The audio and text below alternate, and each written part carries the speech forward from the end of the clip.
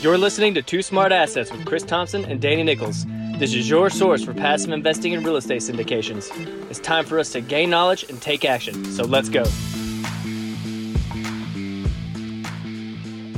Hello, everybody. Welcome back to another episode of the Two Smart Assets podcast. I'm your host, Chris Thompson, and we have a special guest for you today, Jeff Holst. Jeff is a recovering attorney and a full-time real estate investor with more than 250 residential units and several commercial properties. He's the co-host of the Old Fashioned Real Estate Show, where they mix bourbon old fashions and real estate investing.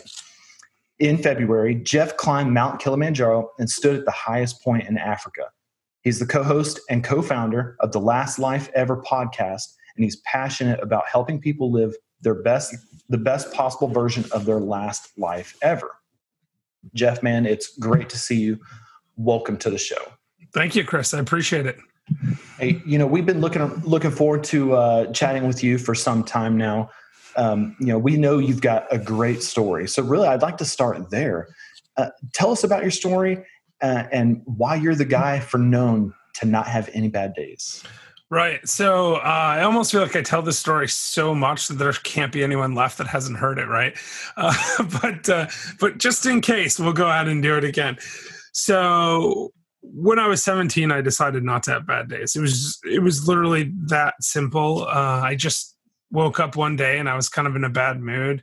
And I remember I was in the bathroom looking at the mirror and I was thinking about how terrible everything was. And I just went, what actually is terrible? Like I was trying to think of all this. I felt like everything was terrible, but then I started going, okay, well, I mean, I'm young, I'm healthy, and I live in America. Like, how bad can it really be? And I was like, you know what? Today's actually not that bad of a day, and I'm just going to have a good day today. And then I promptly went out and had another day that was exactly like every other day that I ever had, right? It wasn't any better or worse. But I kind of started thinking about that and more thinking about it. And I kept telling myself out loud over and over again, today's going to be a good day. Today's a good day. And after a while of doing that, one day I walked into a 7-Eleven and the guy behind the counter said to me, how you doing today? And I just said, without even really thinking about it, I never have bad days. And I suddenly realized it was true. I hadn't had a bad day in a couple of months at that point. And that was when I was 17. I haven't had a bad day since. I've had things that have happened that have been challenging. And people who have, listened to my story probably think, wow, if you cannot have a bad day when you get diagnosed with leukemia, for example, which happened to me in 2008. And I mean, I thought I was going to die for a few weeks. I mean, it didn't look good. It was kind of touch and go. Fortunately, I came through that. And then the bigger problem with that was I was just a bankruptcy attorney at the time. And I was working for myself, and I had one other attorney working for me, and he quit about a week before I was diagnosed with leukemia. And so we went from 2 attorneys to 0 overnight, couldn't work. And it cost a lot of money to keep the firm open. And I ended up with a huge pile of debt. This was 2010, right? So 2010 was not exactly the best time to be with a huge pile of debt. And I ended up filing personal bankruptcy. So that was actually almost more challenging than getting sick because it felt like a personal failure. Right. But I through that whole time, I really can say I didn't have bad days. And people say, well, how can that possibly be? Like, you got diagnosed with leukemia. That must have been really traumatic. Well, yeah, it was traumatic. It wasn't my favorite minute, right? But that day wasn't that bad. When I was diagnosed was 10 o'clock at night. And the first 22 hours of the day, it was fine. Everything was good. So it didn't really ruin that day. And then the next day I had a little perspective on it. And that was a challenging day too, because it's like you're in the hospital and you're like, I don't know what's going on, except for I have leukemia and, I'm probably going to die. But then about halfway through the day, they had a shift change and this new nurse arrived and she came into the room and she looked at me and she's like, oh my God, Jeff, I'm so sad to see you here. And I recognized her instantly. And I thought, I'm so happy I'm here because this was my babysitter from when I was a kid and I hadn't seen her in like a decade. And I was just like really excited to see her. And what happened, I think, is that made that day a good day for me. And, good and bad stuff happens every day. Yeah, getting diagnosed with leukemia, being stuck in the hospital, that's objectively not great. But this other stuff was happening. My family had come out to support me. I had tons and tons of visitors, and I knew that people loved me. And frankly, it clarified my perspective on life instantly. In retrospect, it's probably one of the best things that happened to me, because it caused me to realize, one, I was very content with what was going on in my life. And two, I was also really, really wanting to stay alive. And before that, I was just kind of going through the motions, I did some fun stuff. I had just gotten back from Peru, and we'd gone up to climb Machu Picchu, and I'd already been to 48 states and maybe 30 countries or 25 countries or something. So I was doing fun stuff. But getting sick motivated me to recognize that even though I did some fun stuff, there was a lot of stuff that I was sort of letting, go of because, I'll do that later. I'll do that someday. And all of a sudden it was like, whoa, maybe someday might not show up. So I got to go do these fun things now. And I got to experience the things, and I got to give back too. And so, yeah, it was challenging, but it wasn't life ruining. It wasn't even day ruining kind of stuff. And it was the same thing when I filed bankruptcy. I, being a bankruptcy attorney, knew the process pretty well, and all the bankruptcy trustees, when you file, you go before a trustee and you sort of testify under oath about the state of your finances. And it's very traumatic for most people because you're basically saying, yeah, I don't have any money and I have all this debt, and you're saying it under oath. And it's all true, but it's also really embarrassing because you're in a room of people you don't know and you're just sort of laying bare your finances. And the thing is, some of the trustees were kind of known to be nicer, and other ones were known to be a little bit scary. And even as a practicing attorney, there was one that I really never wanted to go in front of because he was just always mean and crotchety. And it's not like you could do anything different than the other trustees, but it just felt bad. Whenever I would go in front of him, I was always like, oh, I feel bad for my clients. And I was like, I just don't want that guy. And once that's the one I drew. And so I sat there in front of him, and I was like, this is going to be terrible. And I was like bracing myself. And if I was going to have a bad day, this was going to be it. And he looked at me and he said, Jeff, I'm really sorry to see you here. Obviously he knew me because I'd been in front of him hundreds of times. Well, at least 50, 60 times at that point. So I was filing 400 or 500 bankruptcies at that time. Before that, and they were 5 or 6 different trustees. But that minute, I was worried about, and that made the whole thing okay. And what I think happens is, I kind of alluded to this earlier, good and bad stuff happening to everyone every day. It's a little bit like when you get a new car, and then all of a sudden you see that car everywhere. Right? You get a Honda Civic and now everyone's got a Honda Civic, whatever it is. That's called the Bader or something, Bader-Meinhof phenomena. And I think that's how it works with this stuff for me. I told myself enough times that today's a good day, that I don't have bad days.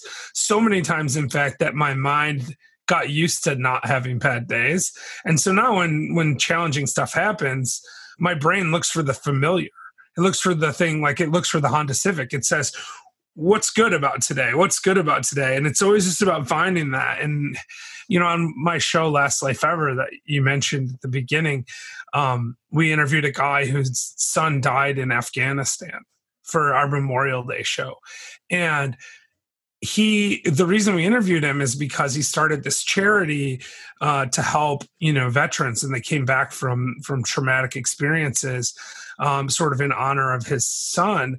And I was, I kind of picked at that. I said, hey, that must have been really, really hard because, it is really hard, right? To lose a child. It's not something you would want to wish on anyone.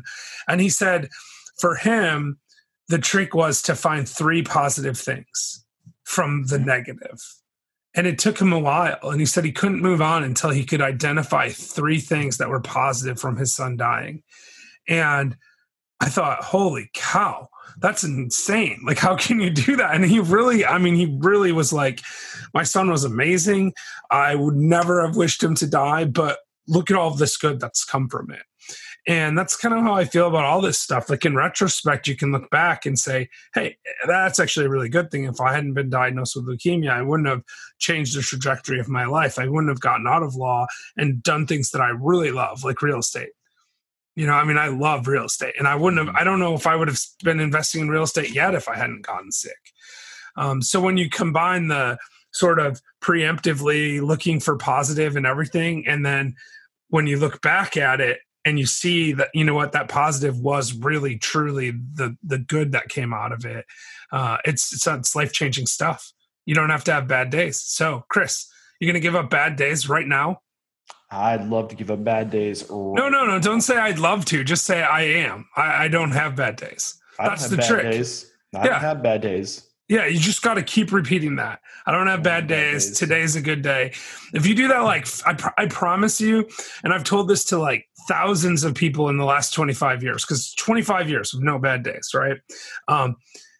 I think maybe out of those thousands of people, only 10 have actually listened to me. So I wish I could say I made a bigger impact. But I promise you, if you say that enough, like 40, 50 times a day for the next month, you're going to wake up one day and you're going to be like, wow, I really don't have bad days anymore.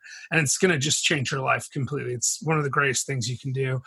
And even if I'm wrong, and like maybe you have like 50 good days to every one bad because you're not quite as persistent about it as me, because you're not stubborn like I am, you'll still be, 50 times better off. So I agree. Because that's the other thing about bad days, right? They're hard. Right? Like, it's not easy to tell yourself every day you're going to have a good day until it becomes subconscious. It's like going to the gym. You should do it, but you don't do it. Right? But if you do it a lot, it becomes easier. That's how it is with the no bad days thing. But it's kind of like quitting smoking in a way. Like, it's hard, but it gets easier. But the other thing is, it's actually easier not to smoke than it is to smoke, because smoking requires action and not smoking doesn't require action. Right. That's how I got myself to quit. Honestly, it's the same thing as the no bad days thing. I smoked for a decade, and then one day I went, why is it so hard to quit smoking? Like, I don't have to do anything to quit smoking. I just have to not smoke. So I just remind myself that every day until I was done smoking. And it was hard, but it worked for me. But that's how I think about bad days. Like, they're harder than good days. It's a lot easier just to tell yourself you're not going to have bad days until it becomes true. It's sort of, manifest the good. Because again, and I feel like I'm belaboring this point, so I apologize, but good and bad happens to everyone every day. So if you minimize the bad and maximize the good, you're fine. It's pretty powerful, definitely powerful.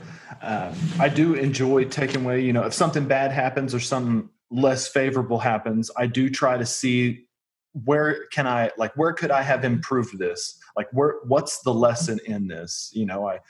I tend to learn fewer things like about a win that I just had than taking the loss. And now the loss, like, yeah, we can let that spiral out of control, or you can just look at it for what it is.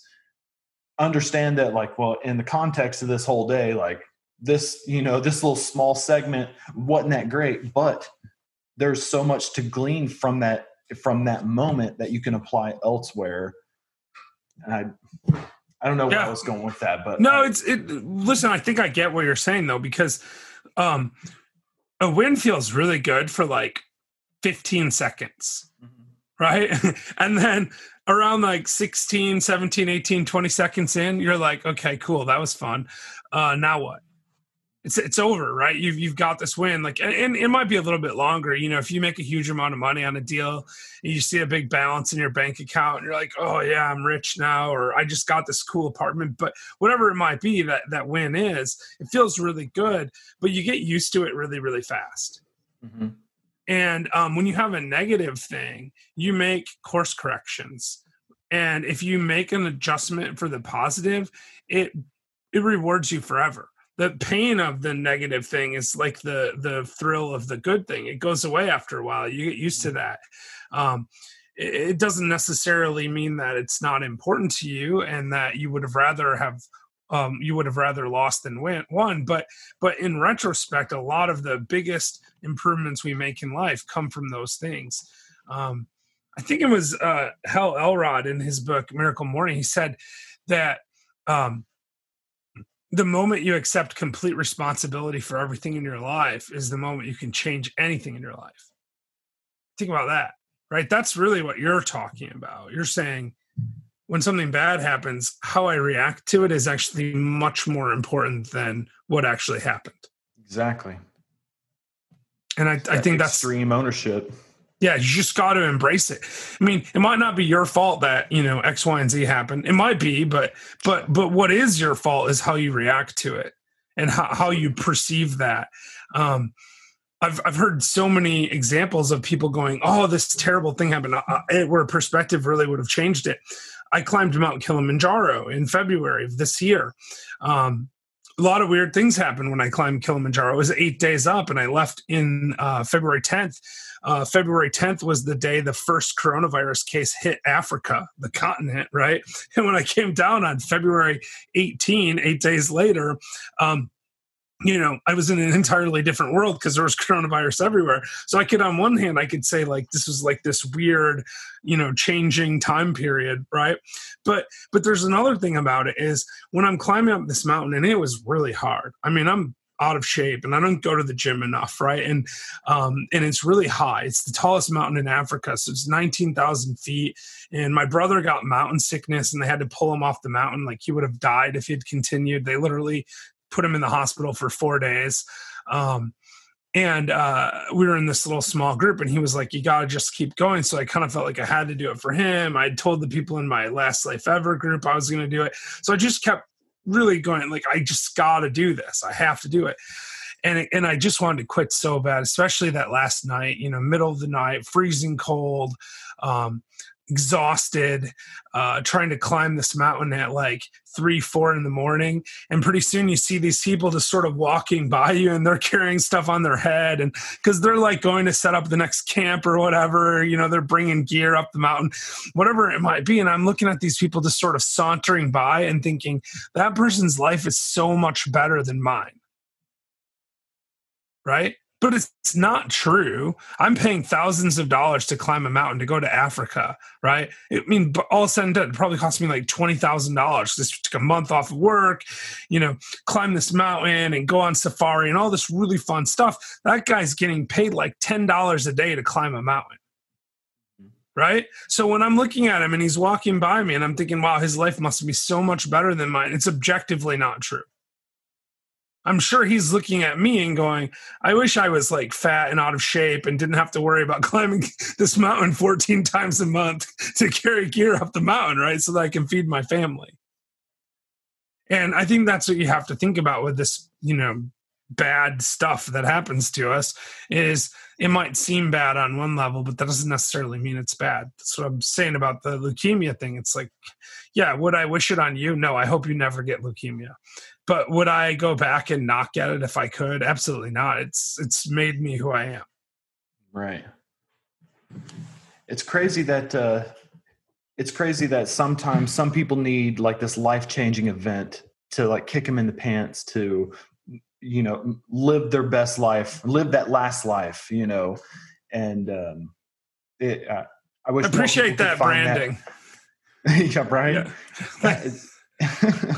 I wish it was easier for people to see that before they have to, see that rock bottom to kick them in the pants. I wish it was just. Yeah, no, I mean, easier.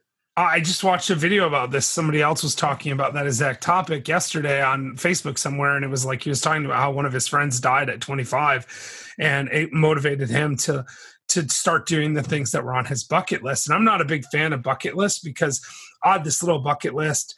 I want to go to the pyramids in Egypt and Machu Picchu and Petra. And the last thing on that bucket list was Machu Picchu.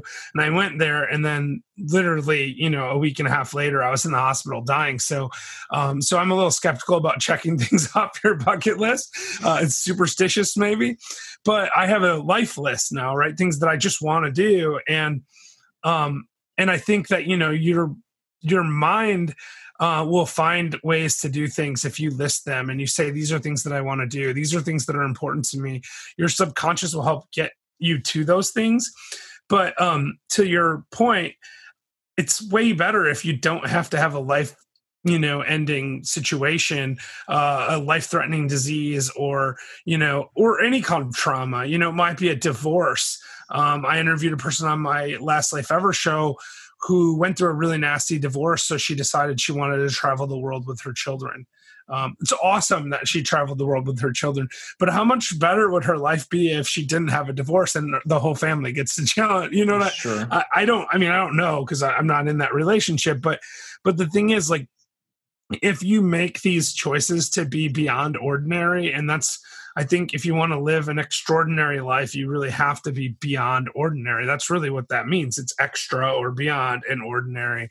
And you have to make those choices because you only have one life. That's why we started Last Life Ever. We want to help people that haven't had leukemia live the best possible version of their life. And I always say to people all the time, I'm like, it's not even for you, it's for the whole world. Like, if you live the best version of your life, that's not selfish. That's not, I'm going to just go like scuba dive every day and take, right? It's not that. It's helping other people. It's doing charitable work. It's being being a philanthropist. Those things are your callings. And if you don't pursue your life's purpose, then you're being selfish by not doing that, because you have something to offer, and whatever that is, you owe it to yourself, sure, but you owe it to your family, you owe it to your community, and really even the world to do that thing, whatever it is, because you can make the world better, even if it's just a little bit, right? If we all make the world a little bit better, then the world's a lot better. That's heavy. Well, let's. I guess we can kind of pivot. It's kind of a good point to pivot. So, let's transition to into a bit and dive into your real estate journey. Sure. Why'd you choose to get into real estate, and how'd you get started?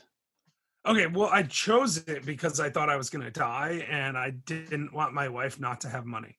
That's the real reason. I mean, I was always interested in real estate. I was a weirdo. When I was 15, I would sneak out of my bedroom late at night, turn on the television and watch like Carlton Sheets No Money Down infomercials. Most 15-year-olds get out and I don't know what they watch. Probably not that though, right?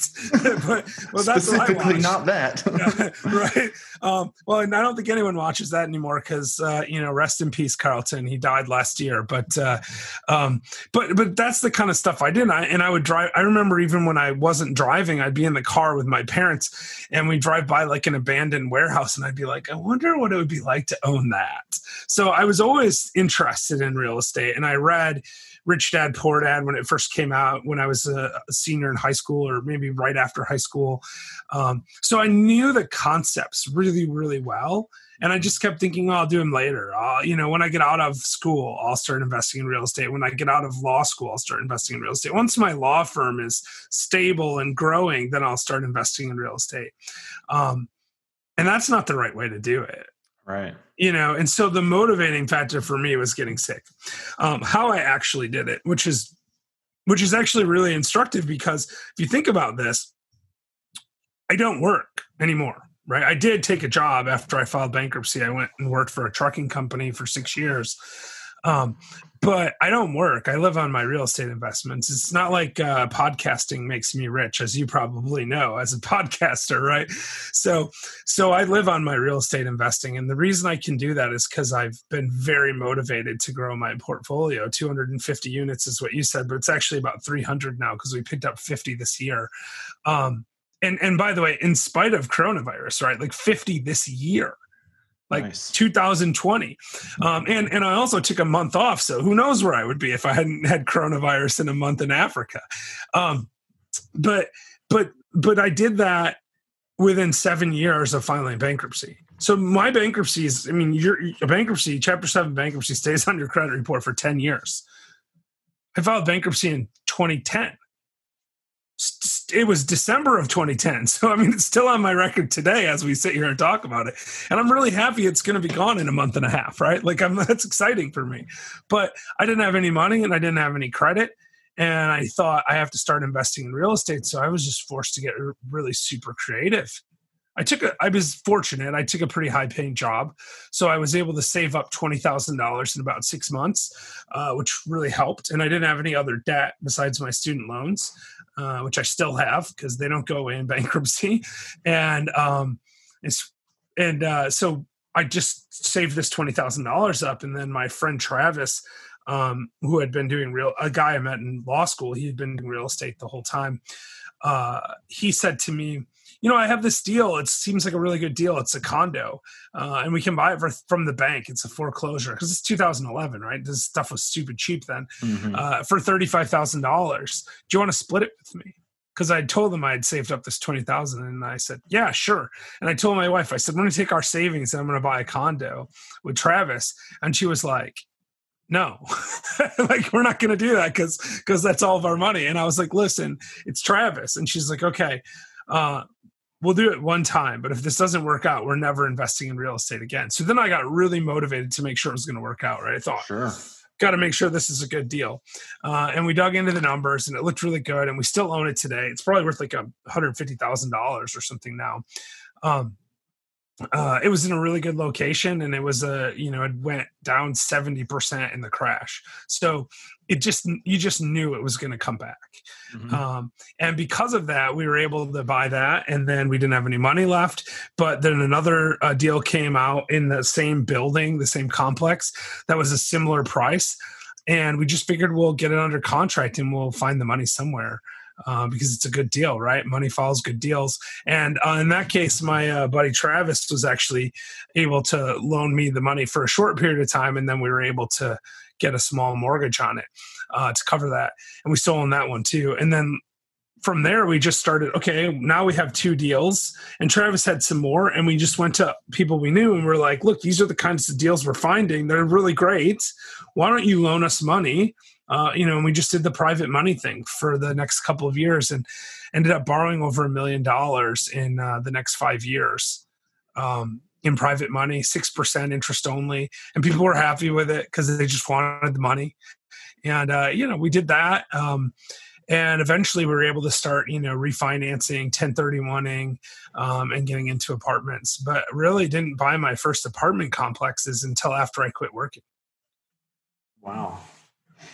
So you said you were able to get a 50 unit this year, right? Well, we bought 50 units this year. Oh, okay. It's actually a 16 unit, a 12 unit, a duplex, and a 22 unit. So that's 52 units, I think, actually. But yeah, something like that, right around there.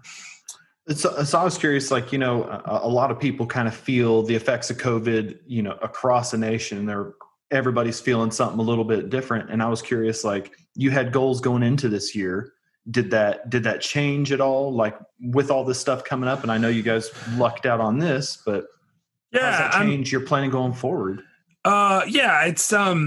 It's still a tricky market. Interest rates are really, really low. So we've been strategically refinancing some of our other apartments. In fact, we're closing on one tomorrow, which is the second apartment complex we ever bought. It was 19 units. And we're gonna take out $300,000 in cash at close. Mm-hmm. And our payment's going down. That's how crazy interest rates have come down in the last 3 years, right? And we had a prepayment penalty, so we weren't able to refinance it literally until this week. I mean, we bought it 3 years ago this week, and so we're refinancing it and pulling cash out and getting a lower payment. So, so there is some opportunity there because of that, right? You sort of real estate. It's like anything; it compounds on itself. So the more you have, the easier it becomes. Mm-hmm. You have to start slow and just keep building. And we didn't take any money out the first 6 years. So we were able to grow really fast. And only now are we starting to really take money out. But yeah, so we changed a little bit. We backed away from a package that we were going to buy in the spring because we just weren't sure. We actually closed the 16 unit on in the middle of March, right? Literally the first day of the shutdown. That Monday was the day we were scheduled to close. And I remember sitting there with my partner from my real estate show, who we were buying it together, and at closing and looking at him and going, man, this has gotten really weird really fast. Should we even buy this thing? But we had been working on it for 6 months before that. It was a pretty complicated deal. We got into it ultimately with none of our own money.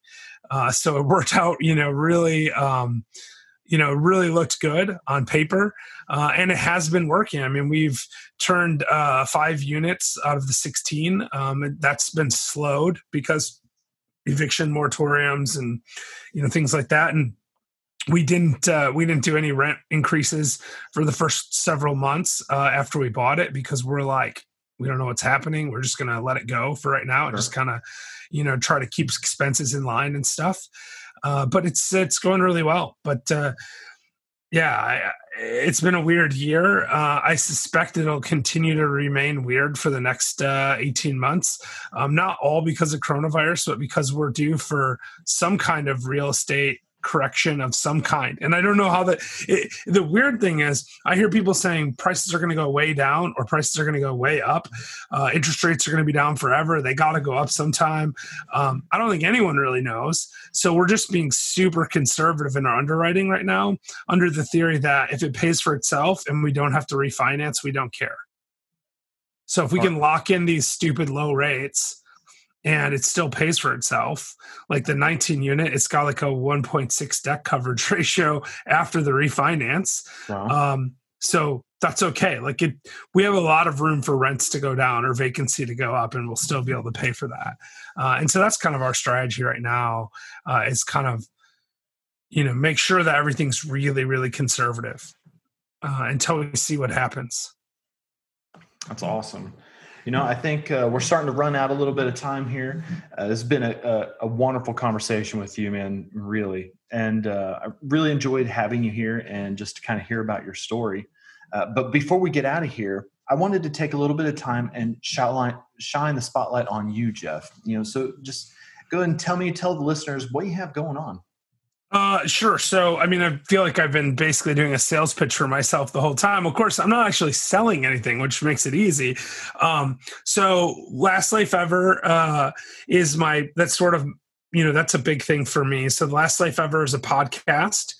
And we interview extraordinary people doing extraordinary things, but also ordinary people doing things that help our audience. And it's just really, like I said, about trying to live the very best version of your life. We also have a Facebook group, the Last Life Ever private Facebook group. I think just go Last Life Ever on Facebook and you'll find it. And we'd encourage people to join that, because that's the best place to, connect with me and hear more about my story and about my partner in Last Life Ever. Jillian Sidoti is a real estate syndication attorney. Mm-hmm. She's like Grant Cardone's attorney. You probably heard of him. So, she's really interesting and fascinating as well. And we just kind of hang out in there, and we that's both of us. That's our passion. If we could do just that, we would do just that. The real estate stuff that we do supports that. It doesn't, that's it. So if you want to support my real estate, or you just want to hear more about my real estate investing, I have the Old Fashioned Real Estate Show with my partner, Brian Leverage, who has like the best name in all of real estate, Leverage, right? Mm-hmm. And we just get drunk and talk about real estate. It's best to watch that on YouTube. Of course, it's on all the podcasting apps as well, but it's more fun to watch because we literally do pour bourbon old fashions and drink and talk about real estate. I think I'm drinking now the way I'm talking. But that's been a lot of fun. We've really enjoyed doing that show. In fact, that's how I met Jillian, because she was our first ever guest on that show. And we just bonded and started Last Life Ever together. So, but that's, you can find out. If you really want to give me money, I'm happy to do that too. You can buy like stuff that says Old Fashioned Real Estate on it on our website. So oldfashionedrealestate.com. You can go to jeffreyholst.com if you just want to hang out with me, I guess. Okay. So that's it. That's all I got. How's that for shining a light on everything I'm doing? That's exactly what I need to hear. You covered kind of all the bases. But, Jeff, it was great having you on the show.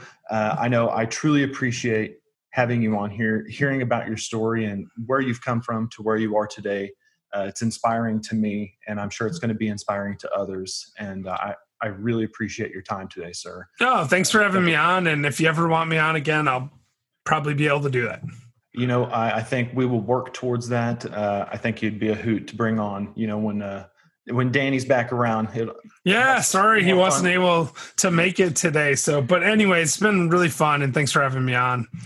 Sir, I hope you have a great day, and good luck. I will. I will too. Good. To our listeners, thank you for tuning in, and we will see you next week.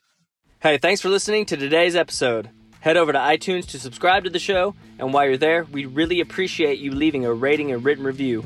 If you have any questions or topics you'd like to hear on the show, connect with us on social media or through our website at twosmartassets.com. We look forward to speaking to each and every one of you. Talk to you soon.